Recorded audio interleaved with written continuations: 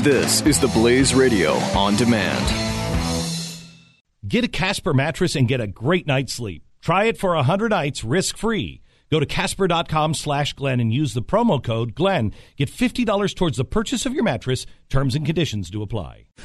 Glenn Beck. The Blaze Radio Network. In Texas, it's Tyler. How are you? Oh, it's Kyle. Kyle, rather. Hey there.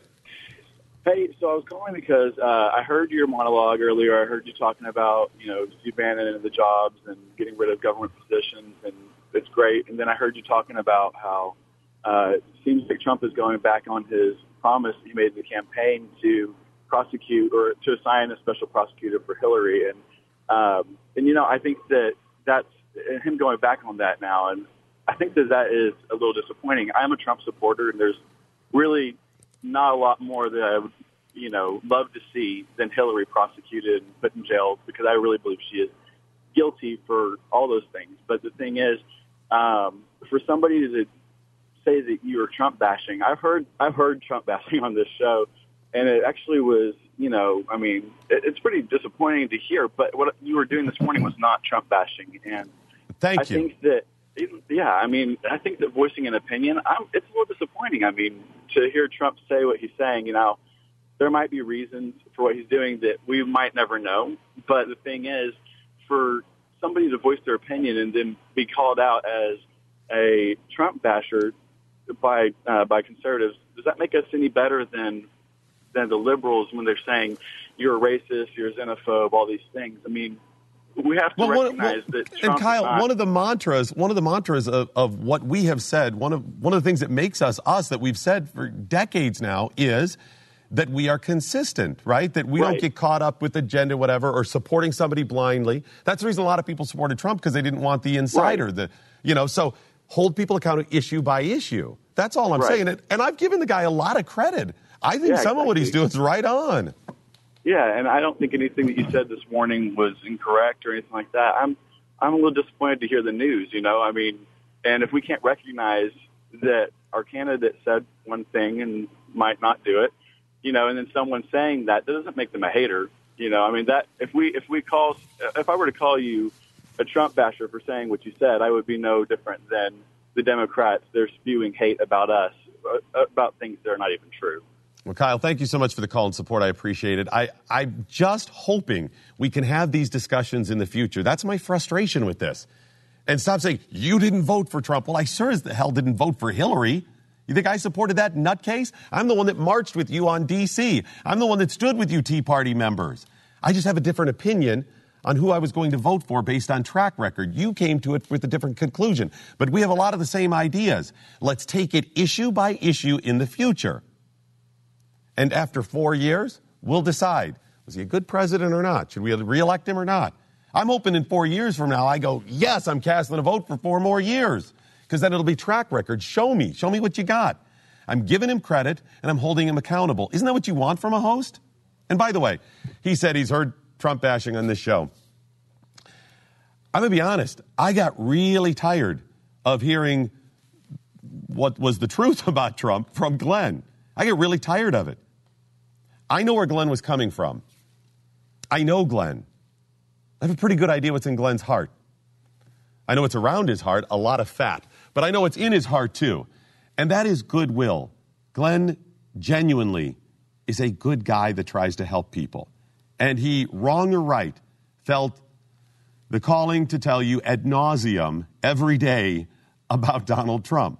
It was not driven for money. Clearly, it's not been successful for him to call out Donald Trump financially. But I got sick of it. I got tired of it. I was thinking, Glenn, I know this. Please don't talk about Donald Trump today. Please don't do it. So I get where you're coming from. But now we're here. Let's take it issue by issue. Back to the phones we go. Let's go to New York. And Judy, how are you? Hi. How are you? I'm doing well. Are you upset about Hillary not being prosecuted? Oh, I still have hope that that's going to happen. I have a theory, but I'm not. If it is a true theory, I'm not sure that what Trump said was the best way to go about it. But he doesn't have the power to do anything right now. But Obama does have the power to pardon Hillary before January 20th. If Trump gets on his high horse and just says, I'm going to prosecute, Obama is going to pull that pardon ticket, and it's possible that Trump could never do anything. And he'll make...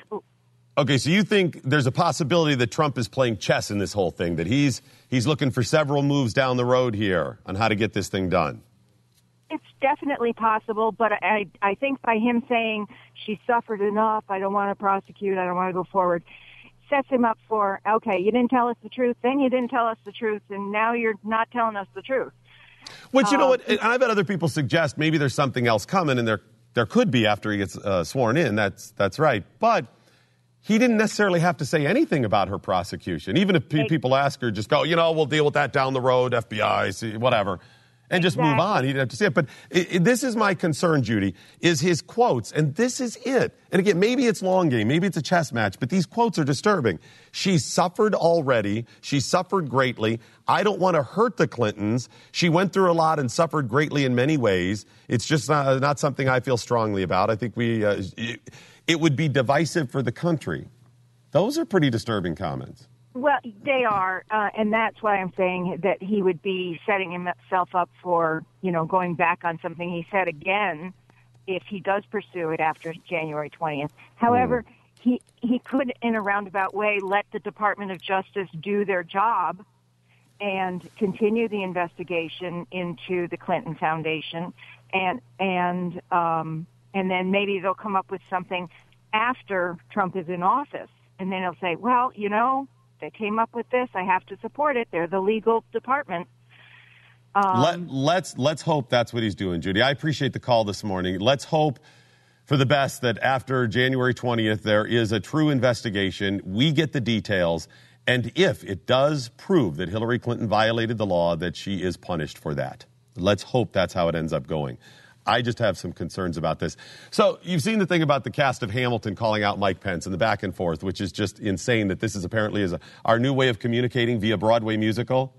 So the actors come out and call somebody out, and then somebody tweets about it, and then somebody else stands up and yells F you at another show, and then they go on The View and talk about it. This is the way we communicate now. We've got the greatest communication capabilities in the history of mankind, and we do it via a Broadway musical. A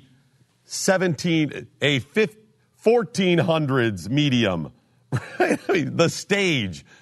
That goes back to Roman times, BC.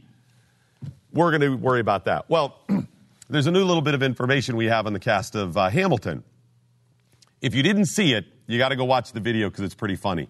First of all, the main guy who is calling out Mike Pence and addresses him, he doesn't know whether or not he should stay in character.